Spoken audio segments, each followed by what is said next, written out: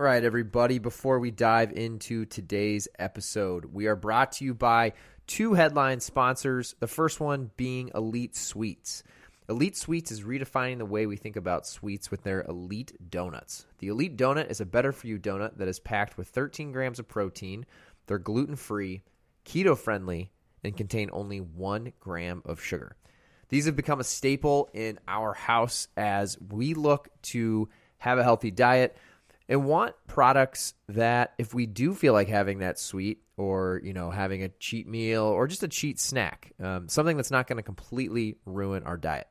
So Elite Sweets have become that. It's a donut. It tastes delicious. It tastes just like those shitty donuts that you're used to growing up, except these ones are high in protein, gluten-free. They're keto-friendly for all you keto dieters out there. And most importantly, in my mind, they only contain 1 gram of sugar. So get yours today at EliteDonut.com or on Amazon. If you use code ShaneWhite30 at checkout, you'll get 30% off your order. And that code works on both Amazon and EliteDonut.com. Again, that code is ShaneWhite30, all one word, and you'll get 30% off your order. Today's episode is also brought to you by Routine. When we sleep, we lose between a pound and a pound and a half of water, mostly just from sweating while you sleep, which is something I did not know before I started working with the guys over at Routine. They've come up with a product that they call Morning Routine. It's a single-serve packet that I take every morning, and it contains half an organic lemon, 1 tablespoon of apple cider vinegar, Himalayan sea salt, all 6 essential electrolytes, and most importantly, no sugar. Most people wake up, they grab that cup of coffee first thing in the morning. What most people don't realize is if you wake up dehydrated, which is easy to do when you wake up from a long night's sleep, your body sweats and expels a lot of vapors while you're sleeping. Instead of grabbing that cup of coffee, try grabbing a Morning Routine packet. Each of these, as I mentioned, is made up of all these great ingredients that helps rehydrate you in the morning, get your metabolism going once again. I just take one of these little single-serve packets, tear one open, throw it into just a shaker bottle or 20 ounces of water, shake it up, and drink it first thing in the morning. You feel a difference. You really do feel hydrated again. You can tell the difference when you use the product and then go off of it again, the difference you feel first thing in the morning. Routine, trusted ingredients, made convenient. You can go to yourroutine.com and use code ShaneWhite30. Again, ShaneWhite30, same coupon code as the last brand, Elite Sweets. If you use code ShaneWhite30 at checkout on yourroutine.com, you can get 30% off your first order. All right, everybody. I have a great guest coming up next, and I will talk to you in just a second.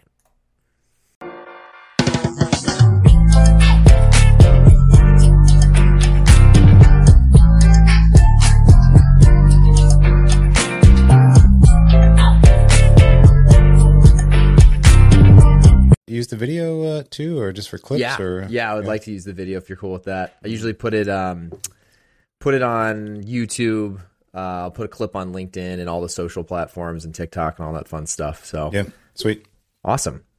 Well, welcome to another episode of the Shane White Show. I'm pumped today to have Mike Fata on the podcast. Mike, welcome to the show, my friend. Yeah, thanks, man. Good to be here. I appreciate you taking the time to come on. For everyone listening who doesn't know who you are, would you mind just giving you've done a lot of things, so you could go on for a long time, but would you mind giving everyone just a brief overview of you? Yeah, for sure. I'm based out of Winnipeg, Manitoba, Canada, and been an entrepreneur for 25 years now. Dropped out of school, which led me to working construction, which got me motivated in business. And then after a 100-pound weight loss, I got interested in health and started Manitoba Harvest back in 1998. And we commercialized hemp foods, and over 20 years grew that business to $100 million and successfully exited it 3 years ago. And then in the last 3 years, I've reinvented myself to be, an investor, advisor, mentor, and board chairman. And so doing a lot of things now with a number of different companies, but it's been a good 25-year journey. Yeah, no, definitely. I'd love to start. I know a lot of people in the CPG space probably know you more so for your recent investments and being a part of like the hat you're wearing, Midday Squares, and some of those, more public brands. But I know me personally, I think I came across you from your Manitoba Harvest days as hemp and that whole space, and Tilray was like a big company I was a big follower of, especially when they went public. Would love to know more about Manitoba Harvest. I think that's such a cool story that I think I've heard you talk about maybe once or twice, but how did you get into it? Where did like that all come from? And how, I would love to just even know the beginning stories of that massive business you were able to create. Yeah. I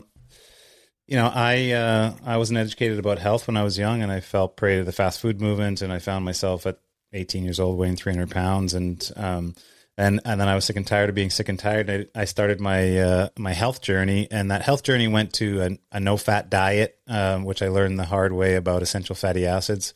Okay. And then I learned about hemp and the essential fatty acids in hemp seed, and I really fell in love with the nutritional properties of hemp, and co-founded Manitoba Harvest with two entrepreneurs that were hemp activists that worked to get hemp legal in Canada, and then from there, just, I super fell in love with hemp seed and hemp seed oil, and I went around to like the first health food store and sold it, and then to the friends around my gym that I was working out and got them all excited, and slowly but surely, organically, we grew ourselves into being the global leader in hemp food products. Based in Winnipeg, and by the end of the 20 years, and at $100 million company, we had two manufacturing facilities totaling about 80,000 square feet, certified to the highest level of food safety and food quality certification.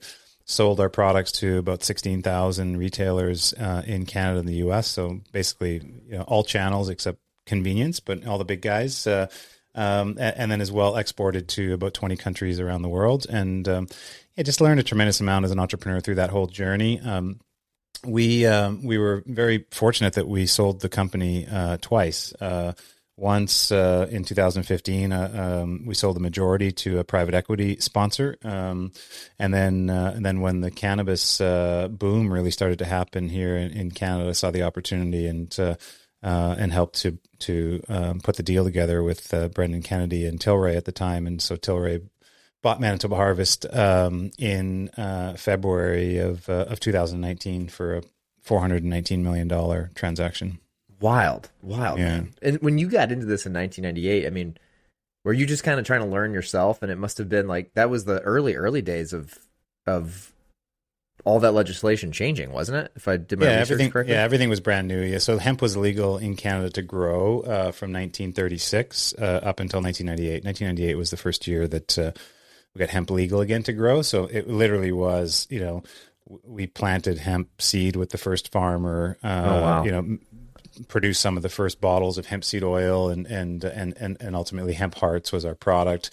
Sold it to one health food store, and as an entrepreneur, I learned everything right from the ground up. I had the benefit of working because I'd left school and started working when I was 14. I already had 6 or 7 years of working construction and kind of understood business from that standpoint.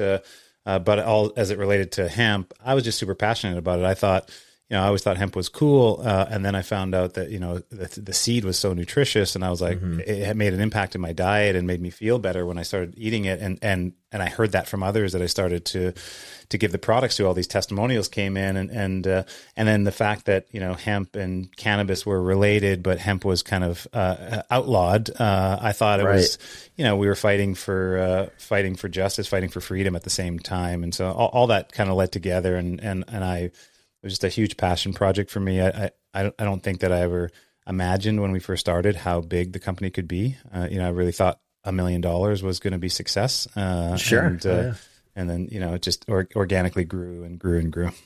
Was it overwhelming how fast it grew? I mean, 20 years is a long time, but I'd be curious to know. I think just because it was a new industry, right? And we didn't, you see kind of unicorn companies or companies that can grow really, really quickly. We didn't. It took us 5 years to get to our first $1 million in sales. And then from year 5 to 10, we went from 1 million to 10 million in sales. And then the from year 10 to 20, we basically grew 10 million a year. We went from 10 to 100. Wow. So that part of the ramp was definitely dynamic, but I think that we had the right foundation because of the kind of maybe more methodical, slow growth before that. We were really prepared for it, and so it all worked out. Not to say it's not without stress and many like 80 now 90 100-hour work weeks, but that's there was nothing else that I wanted to do at the time, especially as we really started to create success. Yeah. And when you started that, did you also did you have a team around you? Like, or was it kind of you alone as a founder? Did you have like a partner or a few founders? We had the two. Yeah, we had there's three co-founders, Martin Moravchik and Alex Schwesky were the other two. They were with the business for the first 8 years, up until we were about $8 or $9 million company. At that point, and we had some shareholders. We raised some small capital, friends and family and stuff. But at that point, we raised venture capital. Avrio Ventures was the firm that invested, and at that time we put a proper governance structure together, board of directors. I started to really hire my senior management team, senior leadership team, and Alex and Martin both decided to leave the company then. Got it. And so I think there was kind of the before the institutional backed company, and then after, and that's kind of what I do now, right? I hook up with founders that have a great idea, great product, or have done a great thing, and they got it to a certain level, and then we come and make investment and really help establish a team and that governance and prepare the company, because after 10 million in sales, that growth from 10 to 100 million or 10 to 50 million is really all about structure, organization, team, system, process. And so Manitoba Harvest went through that, and that's really where I learned a lot about proper kind of executive leadership. Makes a ton of sense. When they left and you were kind of left there, did you end up bringing in some folks from the industry that had broader experience, or did you? How did you kind of go to that next stage? When we there's kind of three different levels of team that over the years, the first, I'll call it our first team, was anyone that was crazy enough that they wanted to work for a hemp food company. Sure. Kind of level two is when we got venture backed, and I would say more professionally managed. It was still early for hemp, but then we did start to get to people that were like, hey, I worked at General Mills before, and this company looks like an opportunity for me, not a risk, right? Mm-hmm. And then that grew, and then when we brought in private equity, that was in 2015. We even increased the level of the leadership team again, and at that point, you had everyone in the senior leadership team, from sales, marketing, ops, and finance, were all heavy hitting executives that came from big food CPG companies that had done it before.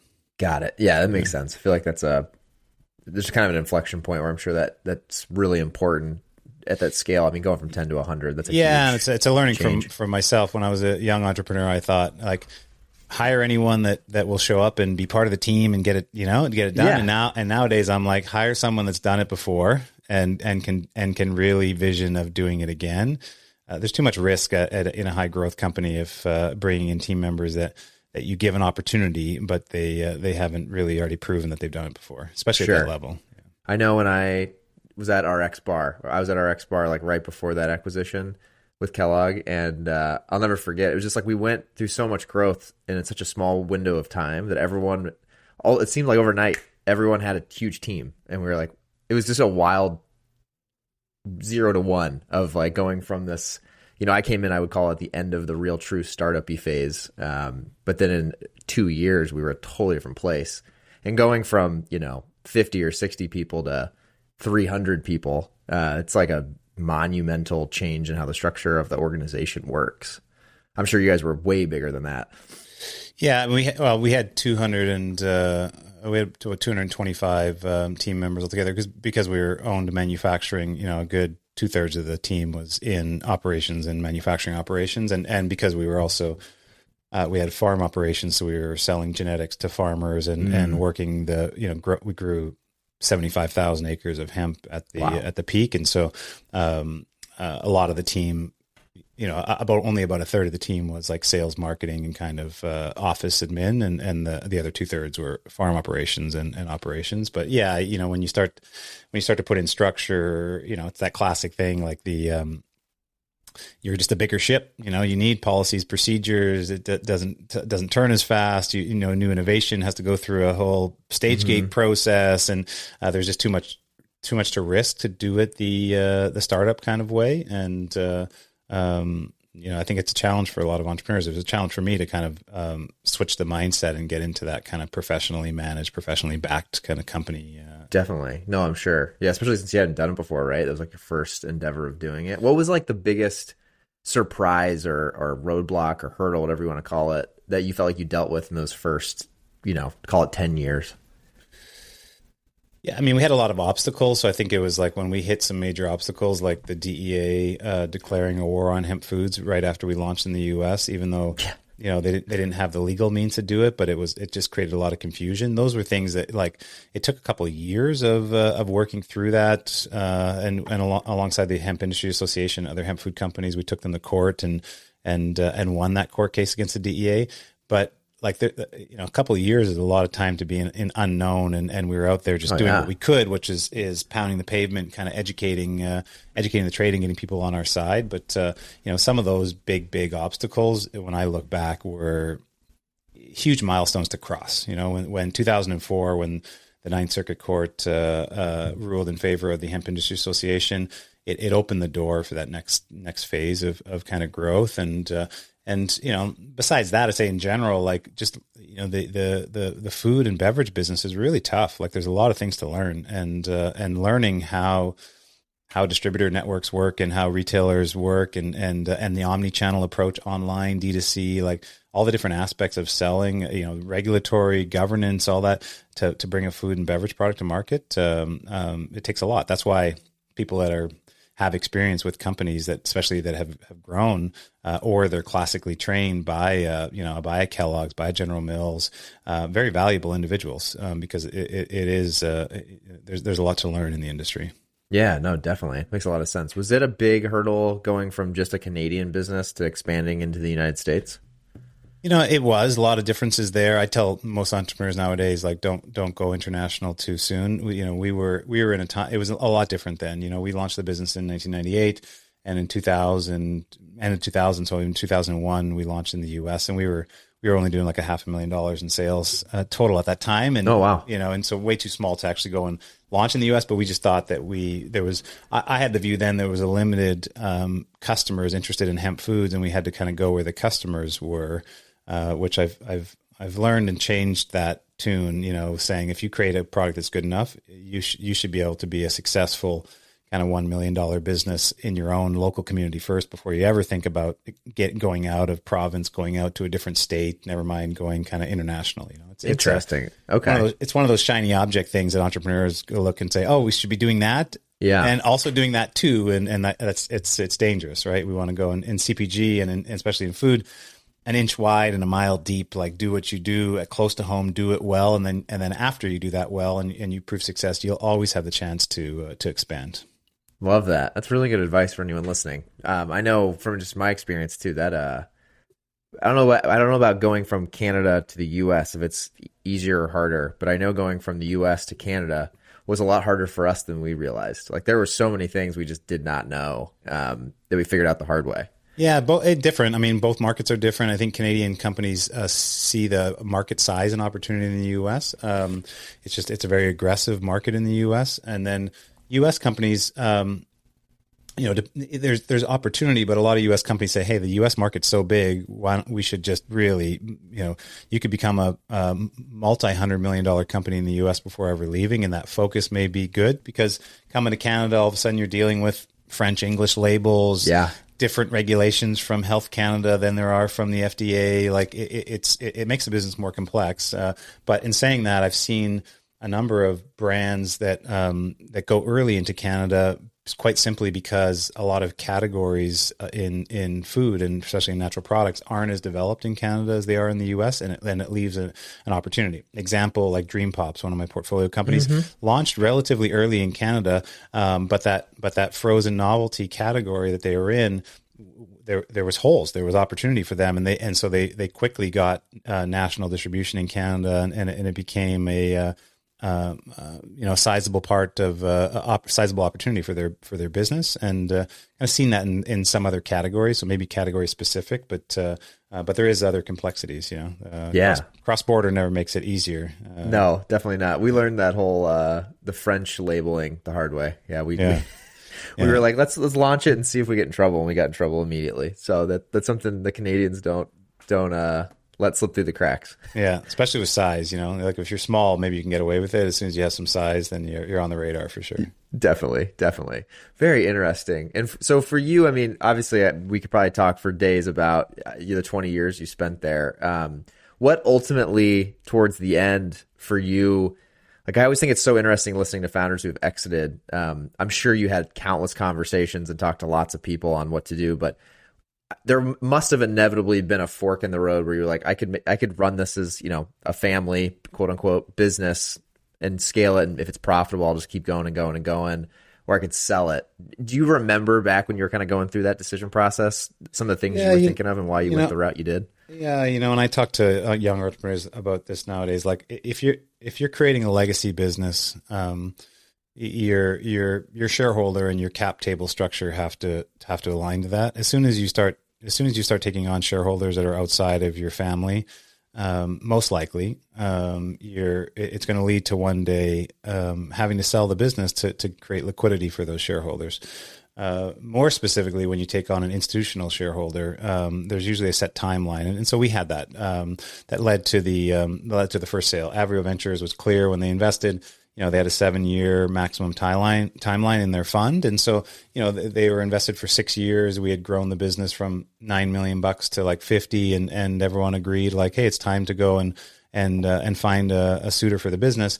Me personally, as the CEO at that time, and the founder, I felt like I was good to sell the business. I'd worked already 15 years in it. If we found that right offer and it was good for all the shareholders, but I'd also, if we found the right financial sponsor and they bought a portion of the company to buy out the shareholders, I would keep going. And ultimately that was the right deal that we found after running a full auction. And so I had the benefit of continuing on, and we used the private equity sponsorship to buy our biggest competitor, one of my friend's companies, Hemp Oil Canada, for a $42 million transaction, and that wow. really helped to set the business up further for growth, and then just timing is everything, and when Canada legalized recreational cannabis, and Tilray and Canopy and all the big publicly traded companies literally had billions of dollars on their balance sheet, and they had to do something with it for growth. I knew that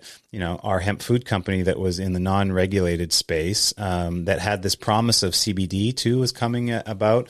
The U.S. just legalized hemp. The FDA had given us GRAS certification, generally regarded as safe, on hemp hearts and oil and protein, which we had lobbied for 3 years to get. But the day after Trump signed the Farm Bill, the FDA granted that GRAS certification.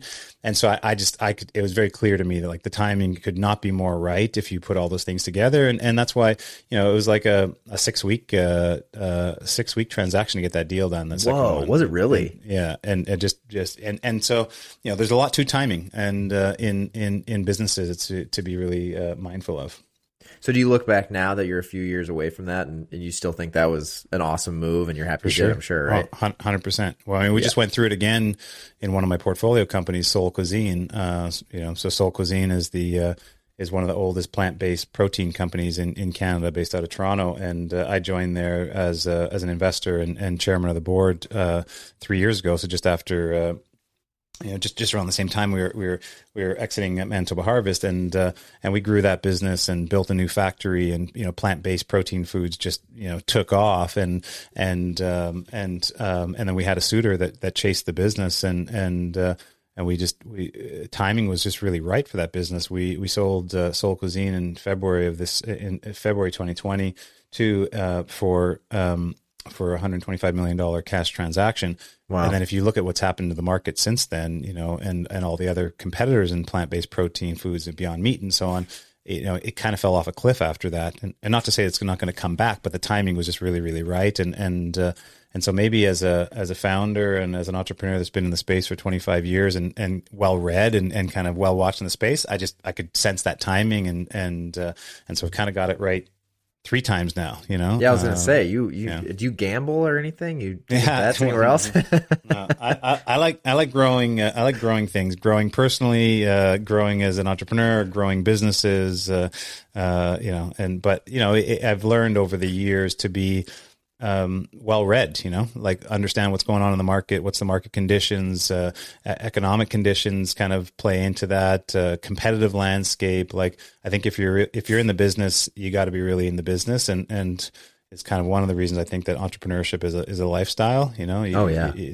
gotta be looking at the 360-degree view, and I've witnessed actually the opposite side. I've seen some friends, companies over the years that missed that timing, and then kind of went over the waterfalls, and then there's no coming back from that, right? When the value isn't as strong anymore, a year later or 2 years later, sometimes you just never get it back, and sometimes you can't even get to that exit or to the liquidity place.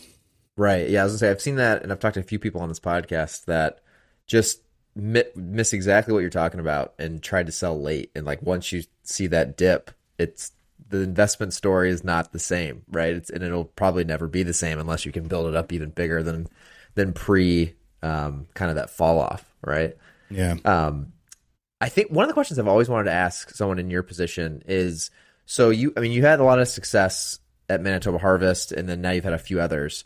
How did you decide to allocate resources to investing into brands? I think a lot of people that listen to this, and just people in my ecosystem, that's been a lot of questions I get of just like, a lot of people that I interact with would say, the resources that they have to invest are going to go to like the public market. How did you make decisions on just like, you want to go back to younger startup brands and invest in those? And how did you even get in to start to do that?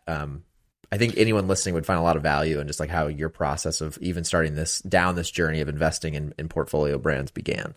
Yeah.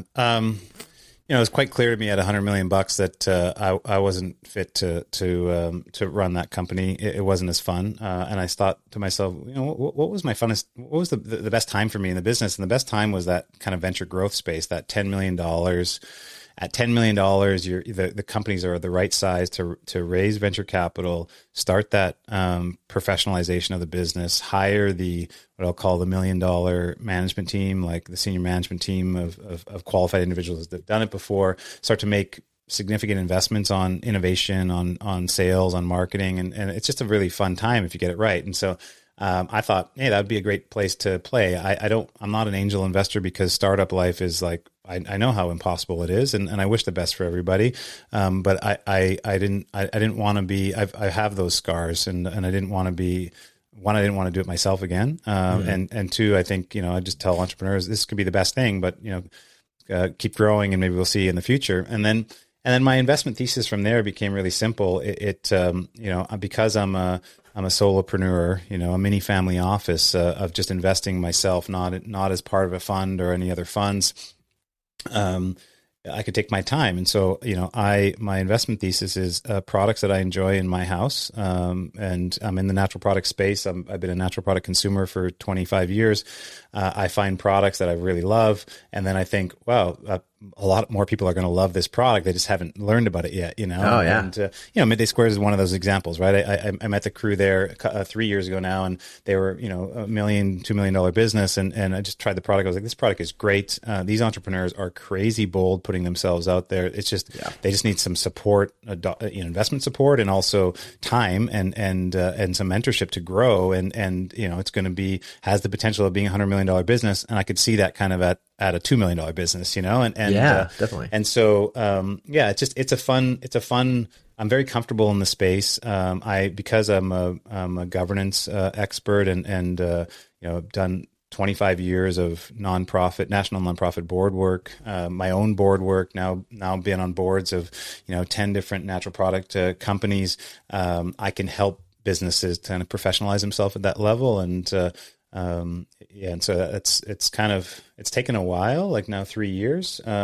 But I have 10 companies in the portfolio, and I feel like many of them are just so well on their way for those, success. And for me, success, I use this term, that 9-figure exit, like, can you, cause I got 3 of them under my belt already, but like, can the business can grow up enough to, hit, 30, 40, 50 plus million in sales and have a 9-figure exit. And that's, I kind of look for that opportunity because I like growth and I want a good return on my capital if we are successful, because some of that, it takes 5 years, 7 years, sometimes it can take 10 years, Right. Yeah. So for everyone listening, I mean, your investments are all long-term plays, right? Because they're going to be locked up in these companies and the hope that someday they sell. Yeah. And outside that, your second part of the question, like why not in the public market?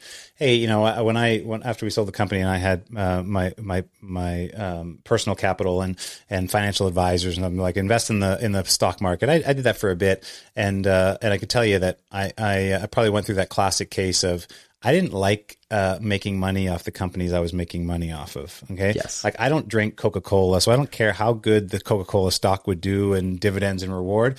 I felt like dirty when I made money off of that. And so the only public companies that I invest in is and I do that directly, not through a broker or not through a money manager, is companies brands that I enjoy, Like Royal Bank is, I've banked with Royal Bank for 25 years. One of the leading banks in Canada, does really well, Yeah.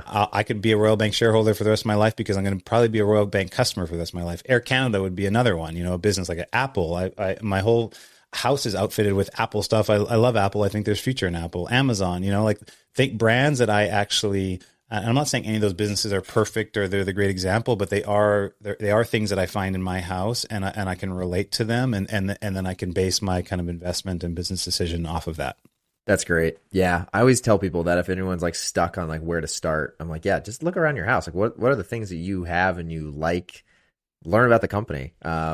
Go follow the news of what they're doing and what their financials look like each quarter. You'll learn a lot about the products you have around your house. I love that. That's some great advice.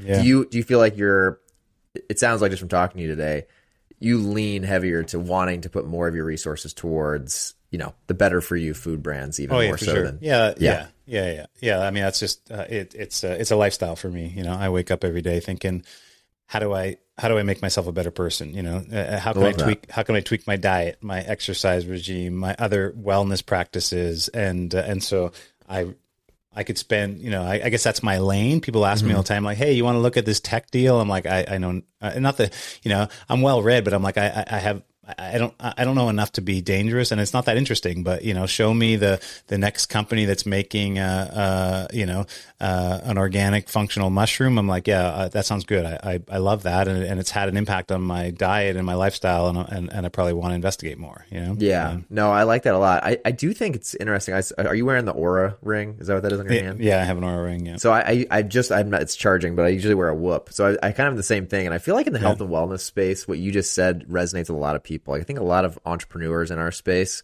like they're trying to optimize everything. It's like not just the business, right? It's like the life and the health. Well, you learn that. I mean, I went through kind of burnout, and so when I just went through burnout because the business was growing so fast and there was so much time that was needed in the business, and I started to let myself like slip, where I already been through that before. After being a 300-pound person that was totally out of shape, and then losing 100 pounds and getting into health and like really being, in my early 20s in that space. By 40, I kind of let it happen again, and I was like, oh yeah, I could sleep 6 hours a night. That's not going to affect me. Oh, I could sacrifice that meal because I got this meeting or whatever, and like it's a slippery slope. And so, coming out of it 3 years ago, I was like, never again, I'm going to do that. And then I've just learned a lot, like sleep. Come on. I've had an Aura ring and tracking my sleep for 3 years. Like you can't improve what you don't measure. Yeah. When you start measuring things and you start to say, oh yeah, actually, all those nights that I slept 5 or 6 hours and I thought I was just tired, I'll catch up on my sleep. No, you're a bag of shit. Your muscles didn't heal, your brain didn't recover. Like you're a lesser of a human, like, yeah. I've been so bold to say, because I think sleep is so fundamental out of any of the health things first. Like tired is the new stupid, like you need to sleep really well. Then from there, you need to like drink lots of good water, and then from there, you need to eat a good diet of clean food, and then you could talk about exercise and cleansing and meditation and wellness and all these things, which I keep experimenting with myself. I've been fascinated with ice baths over the last year or so. Love it. And it has been a game changer for next level kind of both for mental and physical health for me. And so I'm a human guinea pig on myself, and I think there are a lot of entrepreneurs in the natural product space, because there's the natural product space could also say the health food market is intertwined with that Definitely. they want to optimize themselves. They want to be the best self that they could be. Right. Oh, I love that. The ice bath thing I've been trying to get into as well. Do you have any, like, what do you use? Did you just buy one of the nice like plunges or one of those bad boys? I'm fortunate that I have a big soaker tub in my house, and I live now in the country, and my well is always 4 degrees Celsius, like 40 degrees Fahrenheit. So I don't have to put any ice in there. It's just fill it up and it's ready to go. And I got myself up to, a 4 or 5 minute soak in there. And I do not, I was just thinking about it this morning. I do not like to go in there any day that I'm doing it. And it's the act of actually telling myself, I know how good this feels, and so just go and do it. It's kind of like working out. The days that you don't feel like working out is probably the day that you need to work out the most, like shake it 100%. Out and go and lift something or whatever. And so after you get through it and you get through the gym workout, you're like, oh yeah, I knew I needed to do that. So ice bath is, and I've seen the effects on my skin, on my metabolism, on my sleep, like it's, on inflammation in my body, and like having less aches and pains. And so now it's part of the regular. And I've been just listening more to the some of the researchers and PhDs on like what are the physiological and physical effects of cold treatment like that. So usually 10 to 12 minutes a week, split up between different episodes, is where I've been now for a good part of like 6 months or something. Good for you, man. Yeah. I recently, this year, I bought a sauna for the house. That was the heat, but I want to get the ice plunge. I go like the back and forth. Back to back. So I go usually 20. Like I have a sauna and a infrared sauna in the house, because I like to do both. They're a little different, but I on the heat sauna, I'll go 20 minutes at like 200, and you're just inferno from that. Yeah. And the heat shot proteins are like going off, and then go into the cold plunge after that. And that takes 30 minutes, and it could you feel like a brand new person, like I do anyway. It's like a ultimate spa day, Yeah, right in your house. Yeah, right in your house. 30 minutes. No, I love that. Yeah, I'm with you. I know there's a lot of flack, I feel like, about, some of these health products and just like the validity, maybe. Like I know the Whoop has gotten some feedback recently on just like the inaccuracies. Yeah. Well, nothing's perfect, right? So I could never wear a watch. I tried. I had the Apple Watch. I never would I like the Oura Ring, because I was always could wear a ring and it didn't bother me. But when I had something on my wrist, especially when I was sleeping, I didn't like it. And but none of them are perfect. They're not supposed to be perfect. Nothing's imperfect in life. It's not. One could say it's kind of like watching your speedometer and your RPM gauge in your car, although those are probably a little more precise. But it's about getting to know yourself, and then making changes in your life that you measure a positive impact. Like when people ask me about the Whoop, I always say it's not like, even if I have like a low recovery, it doesn't necessarily mean I'm not going to go exercise. It's a tool that helps me be a better version of myself.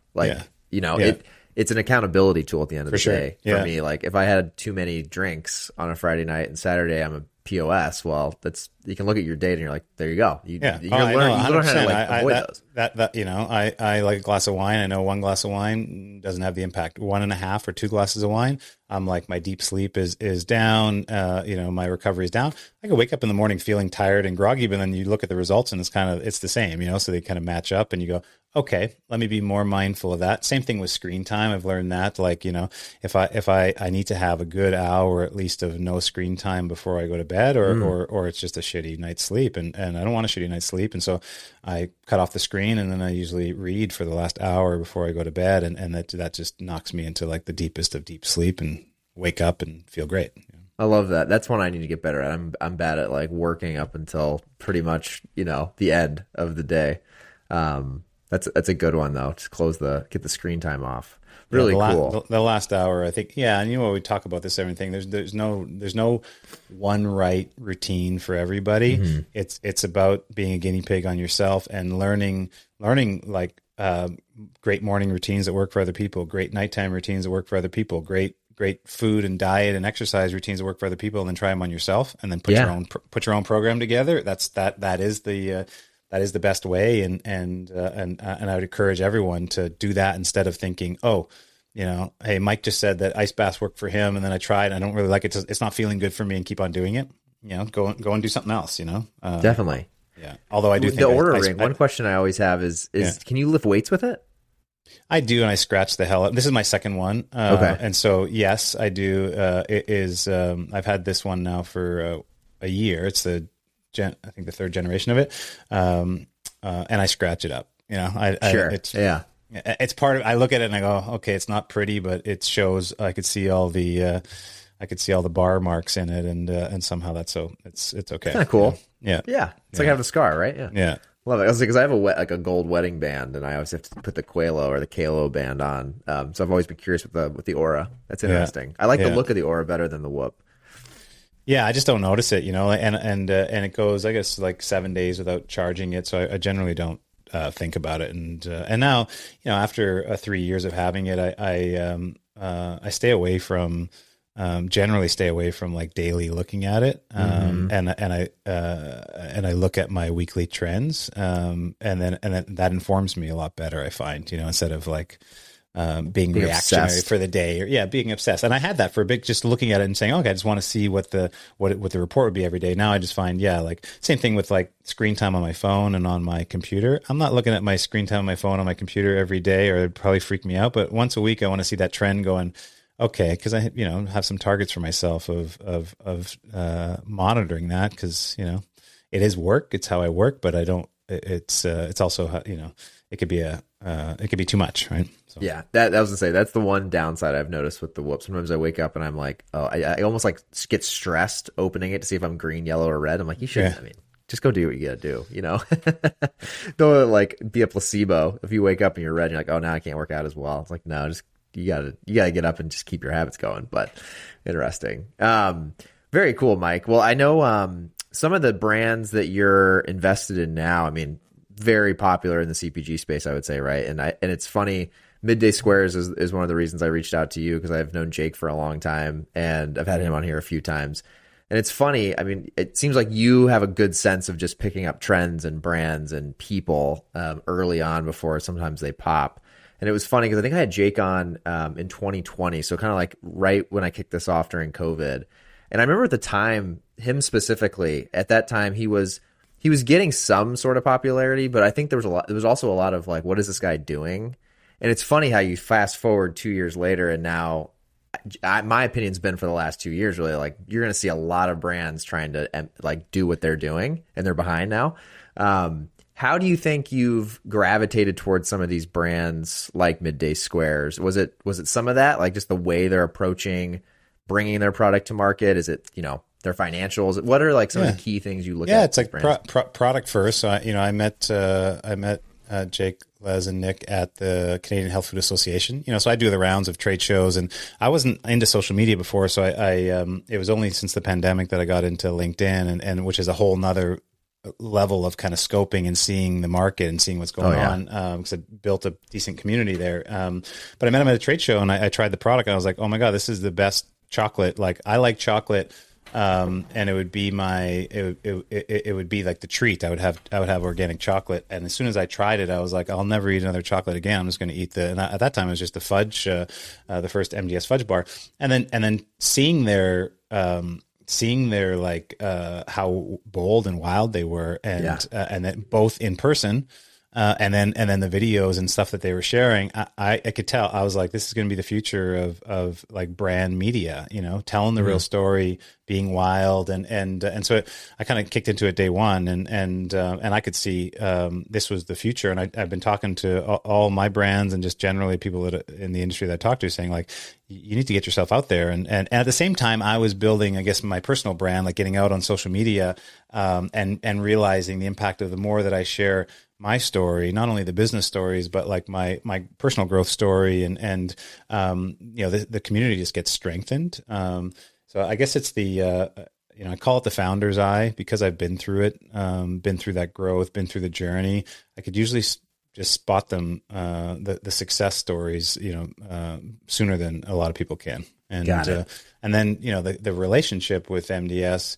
Everyone, especially in the last little bit, wants a piece of them, right? Everyone could see now, oh yeah, there's this cool factor that you could see that they're going to be growing, whatever. And I've just, I built trust with the three founders over the last number of years, just saying like, hey, I'm here to support you. And I've been through the journey that you're going through, and which ultimately led us to, not only being a shareholder, but joining them as a global growth advisor to the founders earlier this year in early 2022. And congrats! I don't know if I knew that.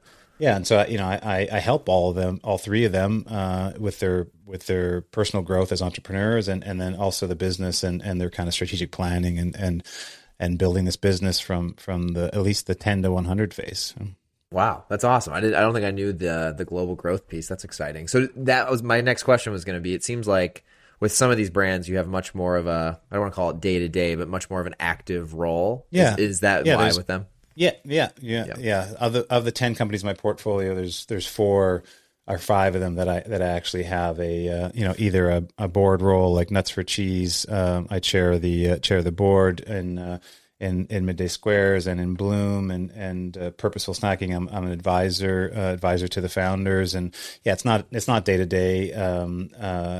But I always say like it's not day to day, but it's not quarter to quarter. It's somewhere in between. Like I'm there to help them in times where they need, and then we have regular check-ins and regular hangouts. And I like to strategize and be part of that growth, and whether that means helping them find their next executive that's going to help the organization, or it's working out a strategic plan, or specific to a customer or something. I love that stuff, and I can't really turn it off. After 20 years of doing it, it's really baked in me, and I have a lot of scars that I feel like I could just help others out so they don't need to get those scars. They could just grow past it. I love that. No, I can tell you have a lot of passion behind you and just what you're doing and building. I can resonate with that a lot. That's now what I do with Amazon with a lot of brands. So helping, it's just, when you find something in this space, I think that you really like and you enjoy, it doesn't, I'm sure you feel the same way. Like it doesn't feel like a job. It just feels like a passion that you're pursuing, which is a totally different feeling. Yeah. We all got to do something. Like after selling the business, like, and I tell entrepreneurs, it's like, if you think the destination is like create success and then you can sit on a beach somewhere, I tell you, it doesn't work. Like after a couple of months, the majority of people will go crazy. Like you have to do something. And so it actually goes to like, what do you want to do? Like, hey, if you want to sell umbrellas on the beach and stuff, maybe that'll take you there. But like you have to have a passion. You have to live your passion. You have to have a purpose. And I love health and wellness and I love growing. And so, that's what keeps me like, the natural product space, I'll do it for free, like I'm just, it doesn't feel like work for me. It just feels like what I want to do each day. Yeah. So this question just came to my mind, Mike. You've obviously built companies from nothing to something and sold and had a lot of success. You're now working with what I would consider a lot of the next big names that are coming up in the space. Would you ever think about getting back in and creating a product again? Is that something you ever have an itch to do? I'm old enough to say that I don't never say never, Yeah. But I am clearly still a recovering entrepreneur. It's been 3 years since 4 years now since I haven't operated a business, and so I like being involved in all those strategy and helping grow, but not having that day job. And maybe the closest thing that I've been getting to that is my personal business, my investment business, I'm an advisor, I'm a coach to entrepreneurs. I just wrote a book that I'm launching next year. There's a decent amount of business that I do that as a solopreneur, but to be able to get in and build another business I don't see it right now. I'd rather be diversified, and maybe I'll add another 5 or 10 companies to my portfolio over the next several years, and that'll be my way to contribute and grow outside of my own personal media and some of the things that I'm sharing there.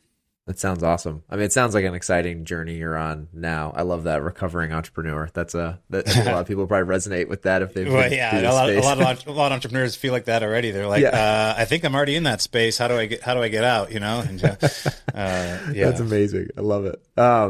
As we're kind of winding down in time, Mike, I have a couple questions I'd love to ask everyone I have on here, and I assume you're probably gonna have some pretty great responses. The first one is just, so you have a lot on your plate now, even though you're not operating a business. I feel like you have just kind of like tentacles in a lot of different places. What do you use from a tool perspective to, plan goals, whether that's just like long-term goals, yearly goals, all the way down to like what you're getting done today? Are you a pen and paper guy? Are you some sort of app guy? Like, what's your way of getting shit done? Yeah. I switched over from pen and paper to fully digital electronic like 10 years ago. And I like Outlook is my biggest tool. I time block things that I need to do. So obviously, meetings and stuff are normally in the calendar, but if I have to work on a presentation, I'm working on my book, I'm doing a task, it'll be in my calendar. So most of my calendar on the days that I'm really cranking, it'll be full in the calendar, including my workouts and stuff, like just so I know what I'm doing at that time. It's really, really helpful for me, and it keeps me away from lists. I found over the years lists don't work so well for me. Like I can have my aspirational list, which I do once a year on my top 5 focus areas for personal growth, my top 5 focus areas for business growth, and my top 5 personal areas for family. And those are my kind of North Star over the year of just areas that I want to spend more time on. But yeah, everything is in the calendar and broken out. And then, I'm really excited about, learning about all these like new tools, or new to me anyway. So like Calendly is one that this year I knew it for the last year. I was like, I think I want to do it and just set it all up, because again, I'm a solopreneur. I don't have I used to have an EA, and I didn't, and now I'm like, I don't want even an assistant. I like doing my own thing. But whether it's a mentorship call that someone wants to have a 20-minute chat with me, it's one of my coaching calls, paid clients coaching. It's one of the portfolio companies. If I'm recording Founder to Mentor podcast, everything's loaded in Calendly right now. I could send one link to someone, no going back and forth. It pops in there. It has everything. I just love that. It's a phenomenal tool. Calendly is one I've been so hesitant to start doing. Maybe more so because I'm like client facing. Like I work with I have a lot of clients that I work with. Yeah. I know for the longest time it felt very like fill out, hit my link. Yeah, believe me, I felt rude. Yeah. I've actually felt rude on some people saying, "Hey, this is how it goes." And I guess it's on the inbound, right? So like, I've had people inbound me and go, "Hey, can I connect with you?" And I'm like, "Okay." Yeah. And then they're like, "Here's this Calendly link," and I'm like, "What?" That part felt rude. But when people are coming for my time, and I want to give them some time, I think then it's like I give them a link, and everyone's like, "Hey, I'm so happy to be able to get your link." But if I'm going after, a meeting myself, that's important to me, that it's a new relationship or whatever. I'm not like, hey, throw in my Calendly link, because I think I think that's impersonal. Like there is, but as far as a tool of afterwards, not going back and forth. Yeah, when next Tuesday at 12? No, I can't do Tuesday. Can you do Wednesday? Instead of just like one link and you send it out, it'll probably save me days per year in scheduling, and I just, some of those efficiencies like that. I used to think about like when I started business in 1998, we started with the fax. I used to have yellow sticky notes. I used to write everything down in lists and all that stuff, and it's super inefficient. Now I'm just kind of going more and more for efficiency, so I could do more for and still maintain my kind of solopreneurship. I love the time blocking. I've gone back and forth of doing that, and then I've changed my routine so many times, but the time blocking thing is great, especially with, I love the fitness one. That I do that as well. It's like an appointment with myself that I know. I mean, I work out in the morning kind of before my day gets crazy, just because I feel like it's hard for me to switch to that at the end of the day. But I like that a lot. I always talk about doing something if you want to accomplish something. It's like, how do you put something either weekly, or I like to do daily, like something small daily that just you do. If you do 7 days a week and then it turns into 2 weeks and 3 weeks, like it's a habit. And if it's in the calendar and you know you're going to spend this much time every day doing it, or you move it around. I love that idea though. That's great, because I'm bad at putting too much on my list every morning, and then I know I'm not going to get through it all, and then you're kind of defeated at the end of the day if you don't. Well, that's why that's why, and I still like, that's why I like it right in my calendar, because even if something comes up and I don't, it's a non-critical, it's kind of a list item, but it's in my calendar. I can drag and drop it to the next day, or kind of reorganize. So I'm always reorganizing my next day, my next kind of couple days of my next week, having a view to that. It's really helpful for me.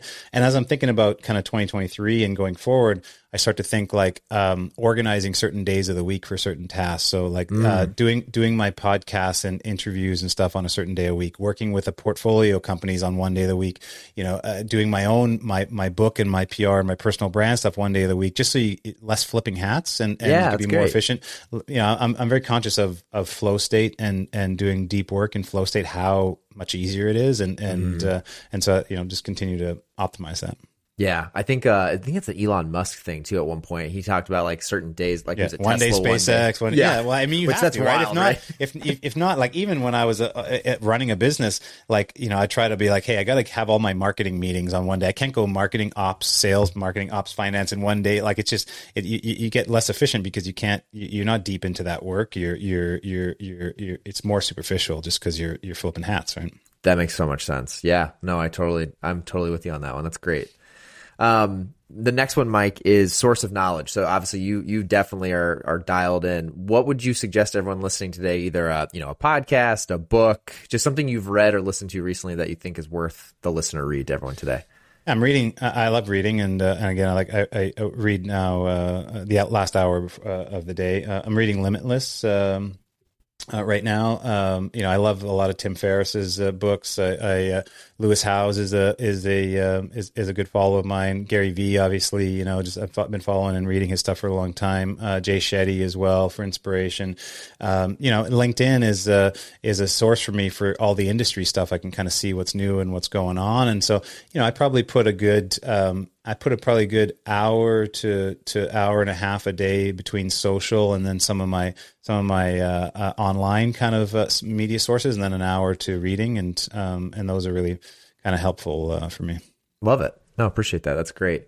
And then the last one, most important, if you want to plug anything, or for people listening who want to learn more about you, whether it's, I'll add like your LinkedIn and website and stuff, but if there's anything specific you want people to check out while they're listening today.